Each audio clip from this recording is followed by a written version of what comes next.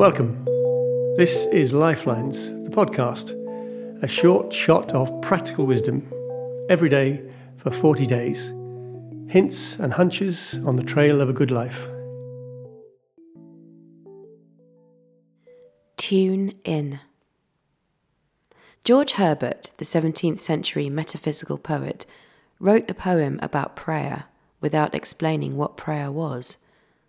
Just as well, because hands together, heads bowed, eyes closed doesn't really do it.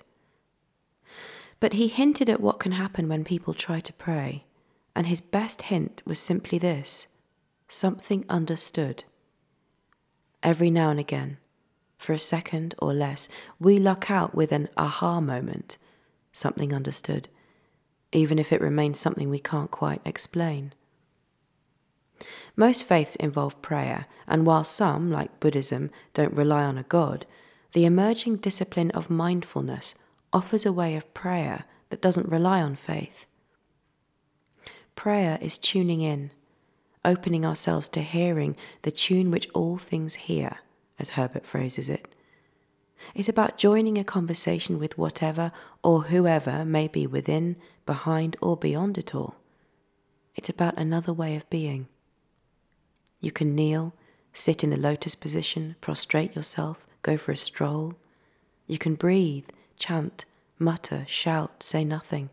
You can flatter, beg, reason, provide a shopping list, empty yourself.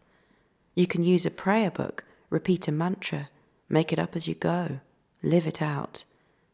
You can address God, speak to the trees, petition the dead, talk to yourself. You can pray deliberately or allow it to happen. You can be by yourself or with others. It doesn't matter how you pray, says novelist Anne Lamott, with your head bowed in silence or crying out in grief or dancing.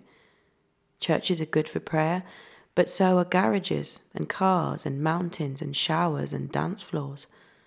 Some people think that God is in the details, but I have come to believe that God is in the bathroom.